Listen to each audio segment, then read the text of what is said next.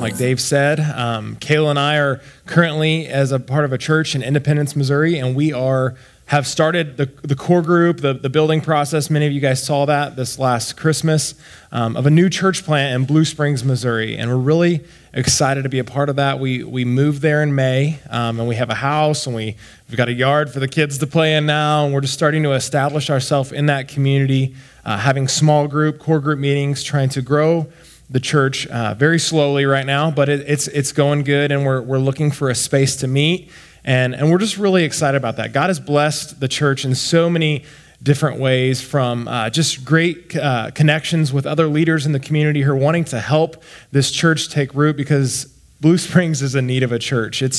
I think I said this a couple times ago when I was here, but it's a city of close to 60,000 people. 60,000 people, and that's growing every year. And there are only maybe 40 to 38 churches in the city. 40 to 38 churches. And I know that seems like a lot of churches, but if you do the math, there's not enough seats for the butts to sit in. There's not enough. And so really Blue Springs is in need of multiple churches in that city. And so we're really excited about that. God's been blessing it, and we've seen that grow, and our numbers are growing. And so hopefully this fall or after the first of the year, we'll start launching and having Sunday services and beginning to really see God move in the city of Blue Springs. We have a lot of vision for the mission of seeing God not just transform the lives of the people spiritually, but also physically revitalizing the dark places in the city. And that's what we believe, and that's what we hope for. And you guys have helped us and have been a huge part of that. And so I thank you this morning. Let's pray before we jump into Job. I'm really excited about today's text. We've been working through at our church back home, working through the ideas of every time God interacts very closely with mankind. And so this has been on my heart lately, and I'm excited to share that with you this morning. So if you would, just join me in prayer. Heavenly Father, thank you so much for being a good God. Lord, that you've blessed us with sunshine, that you've blessed us with rain, God. You are a faithful God to us in the hard times and in the good times, Lord. You are there and you are strong. Lord, you love us unending. And so, Lord, this morning as we look into your word, as we dive into Job, God, that you would open our hearts, open our eyes, and open our minds to what your word has for us. Let us hear you through the Bible. Let us see your Spirit move in our hearts, and let us be changed forever in your precious name. Amen. So when talking about Job, before we talk about it, we have to talk about this idea of control. Who loves being in control? Just be honest. Really honest, right? I love being in control. I didn't realize I liked being in control until I was out of control.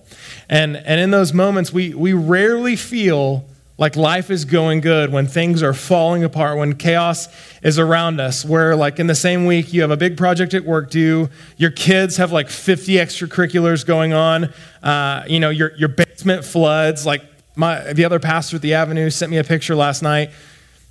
We had a big rain in Kansas City not too long ago, and his basement flooded, and we got a commercial vacuum in there, and we sucked out 40 gallons of water out of his basement. And it was a bad deal. And we thought we had it barriered. We sandbagged the door and all this stuff. And then last night they got a big rain, and he sent me a picture, and he's out there just vacuuming it up again. And it's just, none of us feel good in those moments when life is completely out of control. You think you've built walls around it, you think you've got yourself secure, and then the water just starts creeping in, right? We don't feel good when our life is out of control. And when we're out of control, it's not just that we feel bad, but it's when our flesh, the fleshly side of us as human beings is at its strongest, right? It's like we get squeezed down, and in the humanity of who we are, we kind of see who we really are, right? The pressure's on. We start to feel stress, we start to feel anxiety, and in those moments we react, and when we react not out of our identity as Christ followers or believers in Jesus, but we react out of our flesh. We act angry, we act reactive, we're passive aggressive, we're irritable. Who's ever been irritable in this room, right? Man, if you're a parent, don't even not raise your hand. We've all been irritable. We've all felt like we've been out of control. And we don't always like that person, right? It's not someone that we like to be. It's not someone that we like to have other people see, to be around. We know that a person who is out of control or feels out of control, and when we feel like life's pressures on us, we don't love to be that person. We often question God's plan in those moments. And just being honest, we wonder if he really knows what he's doing with us, or if he's just flipping switches and watching how we respond. Is that not how we feel, honestly, sometimes? Life gets hard and we're like, God, what is going on? What's going on? I don't understand these circumstances. I don't get why this has to happen this way. I think you're doing this wrong. My way would have been a lot better, right? We can be honest and say that. Today we're going to look at a guy in the Bible who can relate to that. And really, he can relate to that better than any of us can, because what Job experiences in Scripture is I don't think any of us have ever experienced anything to that magnitude. We're going to talk about Job, and I'll give you some background on him. Job was a man of honor, righteousness, wealth. He had 7 sons, 3 daughters, and listen to this. He was in possession of 7,000 sheep, 3,000 camels, 500 yokes of oxen, 500 female donkeys, and many servants. The Bible describes him as the greatest of all the people in the East. Who all has that many donkeys? Anybody in the room? 7,000 sheep? Job is rolling in the biblical money right now. He's doing really well. He's wealthy. He's successful. He's got a big family. He's just doing things well. But not only is he successful by what the world would see, he's righteous. God calls him righteous. And then Satan comes along and he says, this servant Job of yours, he's surely going to crumble if you just let me test him. Let me test him.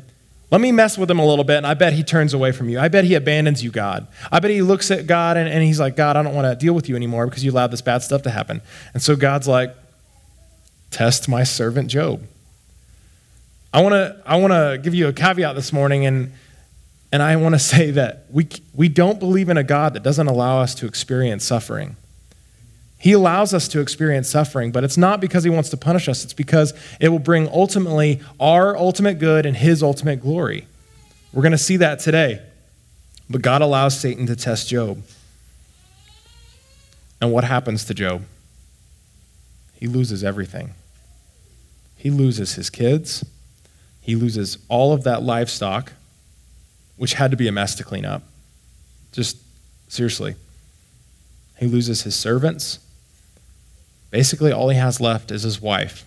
And if you read the entire book of Job, probably should have taken her too. She wasn't the most supportive. But he loses everything, and it's a really bad deal. And Job is upset. He's ripping his clothes. He's falling apart, and his friends come and they're like, Job, you really must have ticked God off. What did you do to make all this happen? And he's just on the ground. He's throwing this fit. He's not abandoning God, but he's not in a good place. Who would be in a good place, right? They just have lost everything, but he's not in this good place. And his wife, even it says at one point, why don't you just curse God and die, Job? It would be better for you just to go. This is really a bad deal. And Job gives God a one big, you've abandoned me. And then something incredible happens. This is one of the most intimidating scriptures to me in all of the Bible, because in all of my times where I felt out of control, when I've argued with God, when I've railed against God and said, God, I don't think you're doing this right. I think I have a better idea. I have a better plan. I can do this better. I am reminded of this text. And so let's just go together to Job 38, verse 1. This is God's mic drop.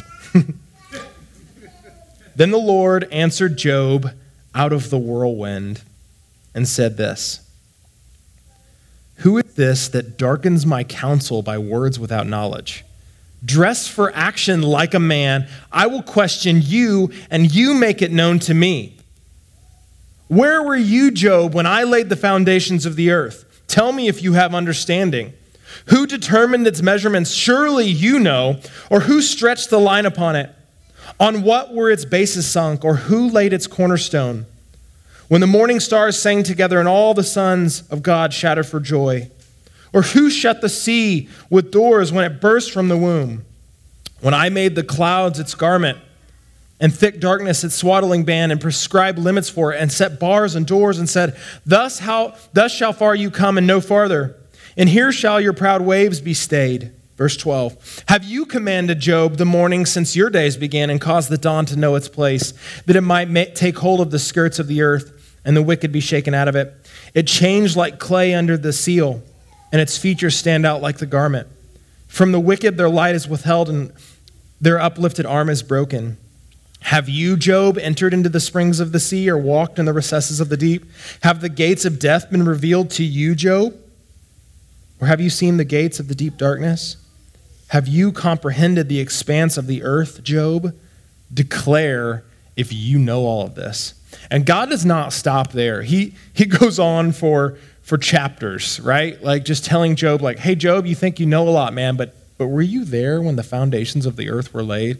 Do you know so much about my plan that you've seen this crafted? You understand how the world functions, Job? You surely must, since you think you know so much. God, in all of his mighty power, answers Job quickly with a rebuke out of the whirlwind, which, by the way, how scary would that be? A whirlwind shows up on the scene. Job's laying on the ground, ripping his clothes. People are around like, Job, you must have messed up. And then God's like, hey, Job, quit whining out of this tornado. It's a big, scary kind of deal. God ends the first half of the speech with, at the very end of all that, he says, shall a fault finder contend with the Almighty? He who argues with God, let him answer it. That's how God ends his speech of creation, talking about how everything was made. He says, he who finds fault with me, let him answer for himself. Who argues with God, let him answer it. How does Job respond?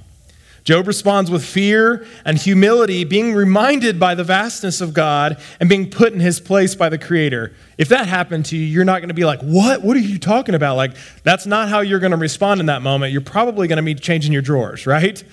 Like, God just went off, and Job just humbles himself.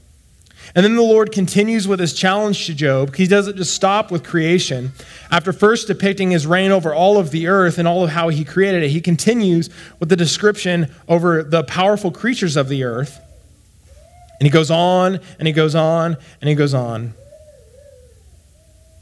At this point, I think it's important to pause and examine Job's feelings versus God's answers and parallel that to how we feel today.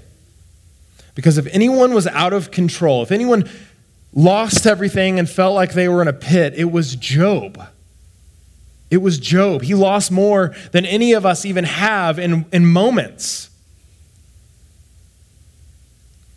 But he also does this, and this is important. He fights hard in those moments of loss, in those moments of chaos, to remain upright in all of his temptation. He tries to remain upright. He tries to be strong, and then God shows up with an answer. Can we just imagine that together this morning? Like, in those moments when we've complained to God, in those moments when we've been broken, and I know we all have. Most of us in this room have complained to God at one point and said, why? And I just asked the question, why God? Why God? Can you imagine him answering in those moments? Not just answering through the Bible or answering through a phone call from a friend or answering in the way he does for us so often, but answering in a whirlwind, in a tornado in those moments, powerfully saying, who are you to question me? I've created all this. My plan is quite perfect, and you come questioning me. We must sit in silence at that point, right? We must just lay down. God lays a heavy burden down on Job and offers him incredible rebuke. He spanks him in that moment. It's like, Job, what are you doing? What are you doing? He challenges Job, and that Job clearly thinks that that things should have gone one way, and that God allowed them not to go the way that they should have gone. That's Job's whole point. He complained, and God explains why he has the authority to do what he did. Job's like, why? God's like, here's why I did it, and here's why I have the authority to do what I just did, Job. This is not an endearing, hand-holding language that we see with God here. We don't see God just picking Job up in his arms and saying, Job, it's okay, baby. It's okay. No, he says, who are you to question me when I have made all of this? Do you not think my plan is righteous and perfect for you? Do you not trust me, Job? Do you not trust me? God calls to question everything Job thinks he knows and leaves Job without a reply. Leaves him without a reply. This is either for us today helpful or a slap in the face to the chaos in our lives, right? In our own selfish, sinful outcries, God has a purpose and a plan that is sometimes bigger than all of our own understanding. It's bigger. And so this is a truth that we have to remind ourselves because it's so easy for us to have faith when things are okay. It's easy for us to be excited about the things of God, to be in our word, to be doing this, to be loving people. It's easy for us to do that when things are okay, but when we get squeezed by life, when chaos is all around us, and we feel like everything is falling apart, how easy for us is it to go the other way and say, God, what are you doing? Why? But we must understand that God has a purpose and a plan, and it is sometimes bigger than what we even understand in the moment. We may not see it. We may not see it for years to come. I was talking to a guy in our church who, he's been through a lot. He's experienced a lot. He's been in prison. He's just had a really rough life. And I was talking to him one day, and he was like, I didn't know it then when I was in jail. I was angry with God, and I didn't know why I was there. Now I know it was because I was being an idiot, but I thank God every day that he allowed me to go to prison because I think I'd be dead if I didn't go. I wouldn't have made it. I wouldn't be here today. I wouldn't be in a church. I wouldn't have a church family loving me and for me to love them if God had not sent me to prison that day. This friend of mine has a good view on how God functions. And in the moment, yes, he didn't understand and he questioned God, but now he can look back on his life and say, God, your plan was perfect. The picture you're painting was so much bigger than what I could understand in those moments. This is what Job's realizing here. Because the reality of our lives is stuff is going to hit the fan, right? It's going to happen. If you're in a good season, it's coming. It's coming, I promise you. This world, until Jesus returns and all things are made new again, until that happens, stuff is going to hit the fan every single day. It may not be for you, but it's going to be for someone else. Things are going to go bad. And so we don't need to push those things out of our minds and push those things away, but we need to have an understanding that God's plan and purposes are in motion, and they're sometimes bigger than what we understand. We won't understand why things happen all the time. What God doesn't promise us either, he doesn't promise us an explanation. Instead, what God does is he shows us faithfulness and steadfast love. If you read the Old Testament or you read the New Testament, he doesn't always explain why things are happening, but God is always there with the word is hesed. It's the word for steadfast love. He's always there. Always there, ready to meet them with his steadfast love. He doesn't always offer the explanation. He doesn't say, well, here's why I did that. But he's there. He's present with people. He's present with people. And he's offering him his faithfulness, his steadfast love.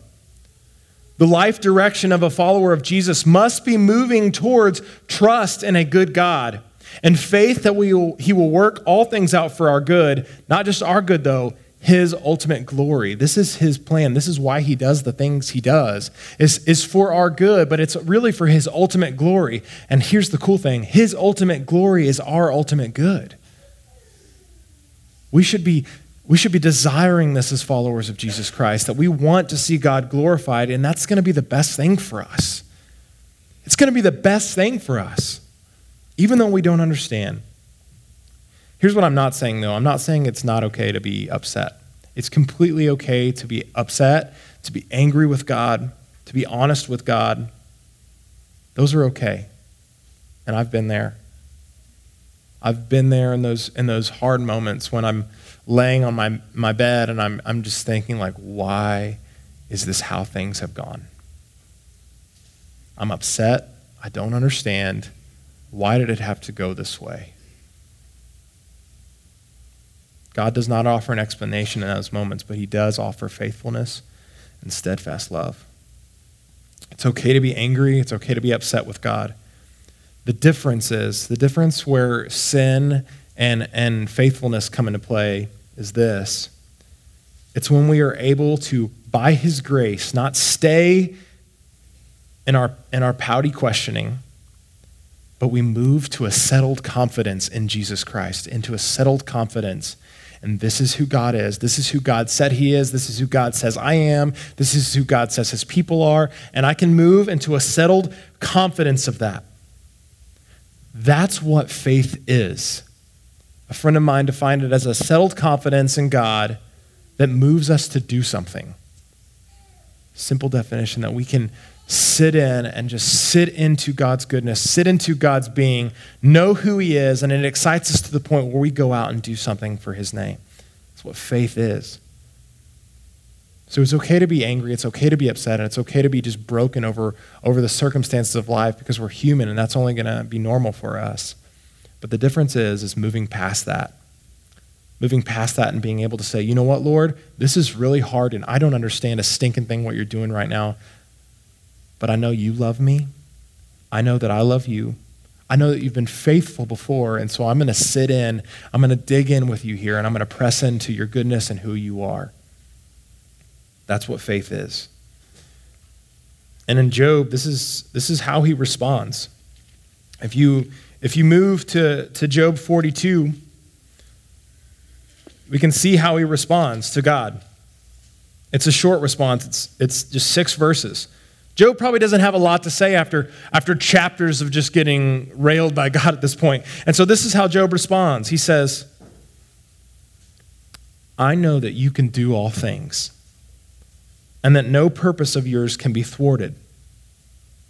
Who is this that hides counsel without knowledge? Therefore I have uttered, listen to this is huge. I have uttered what I did not understand, things too wonderful for me, which I did not know. Hear, and I will speak now. I will question you, and you will make it known to me. I had heard of you by the hearing of the ear, but now my eyes see you.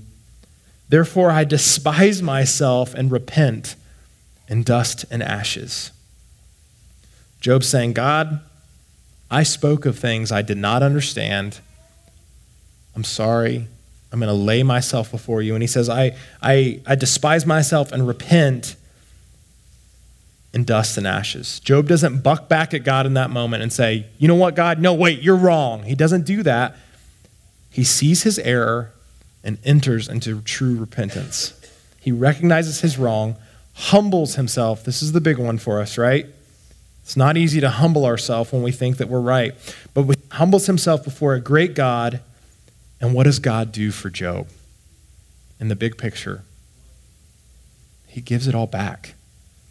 He restores Job, but he doesn't just give it all back. He doubles it. He doubles it. And I don't want you to hear this morning because I think it's easy to hear this, that if you do everything God says, that he's going to double all of your stuff. That's not what he's saying, but it is true in Scripture that God is faithful to his faithful. And so Job lays himself down and God restores Job. He restores him. The word for repent in verse 6 is the same word used for comforted. Job was finally at peace with God's plan. He was finally at peace. He settled into God's plan. He repented. He tucked himself into the blanket of God's plan and said, all right, God, you're in control. Let's see what you got. And God blessed him. He blessed him. Today, many of you in this room may feel like Job. Maybe not to that extent. You may not have lost 7,000 cows today or whatever, but but you know what I mean. You felt lost. You felt the chaos of this world coming in around you. You felt like you're reaching for the ledge and you just can't find it. This may be you today. This may be you today. You may feel lost. You may feel hopeless. Maybe you've lost everything. The challenge for you today is to not just sit there in the why. It's okay to ask the why. Know that. We all will. It's okay to ask the why, but don't just sit in the why. My challenge for you today is to press into the Lord's love for you. Place your trust, your hope in him. Repent like Job and just tuck in and just say, God, I'm here. I don't get it, but I'm here. I'm here. I'm showing up. I'm putting on the jersey. I'm here. And I promise you, God may not offer you an explanation, but I promise you he will offer you his faithfulness. He'll show up too. He'll offer you his steadfast love. God's plan for us is not flawed. God's plan for us is not flawed. I think that's important that we hear that today. I need to hear that every day, that God's plan for me, for my family, is not flawed, even though things seem to go astray sometimes. And I'm backing out of the driveway and I bust the taillight and I'm driving to work and I drop my phone and it shatters everywhere. And then I get to work and I have a flat tire and then I've got all this stuff coming in and someone comes in crying because their husband left them. And all this stuff starts to happen and I feel out of control. And I just say, God, I'm going to press into you now. And God's there. God's there. He's present, and he loves you. He loves you deeply. And let's be a strong people and not let our circumstances determine our faithfulness. Amen? Let's not do that. That's what the world expects of us to do as believers in Jesus Christ. They're like, oh, they love Jesus now, but when bad stuff happens, watch them crumble. Let's not let our circumstances represent what happens to our faith. Let's be a strong people of God, a faithful people of God who can press in when things go bad. And you don't have to be alone in that, right? You're not white-knuckling it on your own. God has given you this amazing, amazing thing called the church, the community of believers. You're a family. And you don't have to struggle on your own. This life is meant to be fought in community together. And that's what you guys have here. That's why it's important to go plant churches and grow and be missional in our cities, is because we need more communities of faith fighting for each other to press in to Jesus and his good work for us. That's the whole point of this life. That's why we make disciples.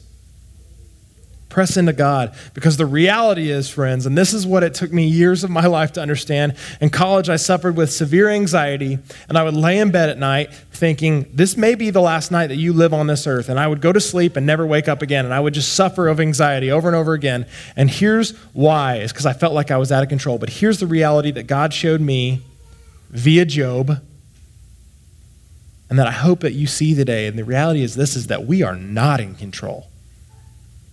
We are not in control. Even when things are good, chaos is right there. It's right there. We're not in control. Control over everything is a cruel and tempting idol that the enemy loves to put out in front of us and say, hey, you can control this. All of your finances, I think you have a better handle on it than what God does. All of your family, you know what? I think you can probably handle that a little bit better than God does. Oh, that apple over there in the garden, you can eat that. That's okay. It's the same lie that from the beginning of time. It's this idea of power and control, and it's an idol that will send us straight to hell. But the good news is if you're a believer in Jesus Christ today, you have a haven in the midst of chaos. You have a haven, a safe place in the midst of that chaos. Jesus died so that we may live today. So that we may live today and live with a settled confidence in him that he has got it. Like Dave said, he has got it and he has got us. He will never release us from his hand. He has got us. That's what the gospel is. It's the good news that even though none of us have control, even though none of us can do enough stuff, we can't, do enough good deeds, we can't walk enough ladies across the street, we can't do enough good stuff to get to heaven, but the good news of the gospel is that we didn't have to, that Jesus died for us, and all we have to do is follow him, and he's got us. Praise God. Praise God for that. So today, if that's you and you're Job and you feel like your life is falling apart and you're in chaos, and maybe you don't believe in Jesus Christ, maybe you haven't experienced the steadfast love, the hesed of God, I pray today that your heart be softened and that your ears hear that his loving whisper is right there for you. It's right there for you. And that Jesus Christ died for you so that you may live. It's the reason that we're here today as a body of believers, just because of what Jesus did for us. As followers of Christ and for future followers of Christ, we don't expect a perfect life, right? It's not going to be perfect and daisies and sunshine when we walk with Jesus. Storms will still come until his kingdom is fully revealed to us here on this earth. But what does come, and praise God for it, is a supernatural peace, a settled confidence in God who has got you and will never let you go. His Holy Spirit is in us, and it's living and active in our communities of faith. Praise God for that. Let's pray.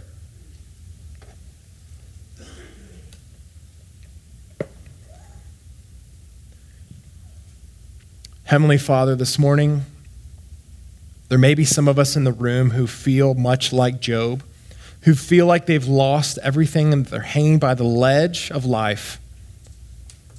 They've lost control, and chaos is biting at their heels, Lord.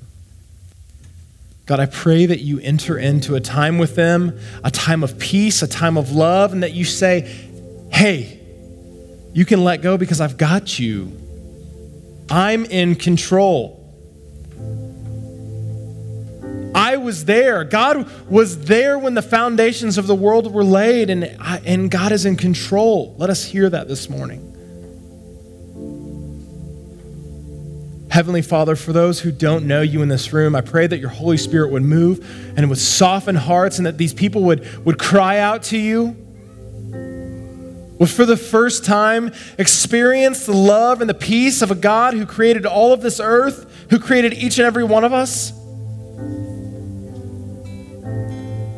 God, for those of us who do believe, let us have a settled faith in you, but not just to sit and do nothing, but God, a settled faith that causes us to go into our community, to go into our families, to go into our homes, and to love people well. You've called us to that, Lord. Equip us for that work. Lord, we want to serve you faithfully. We love you, we trust you, and we ask all this in the precious name of Jesus. Amen. When I walk through deep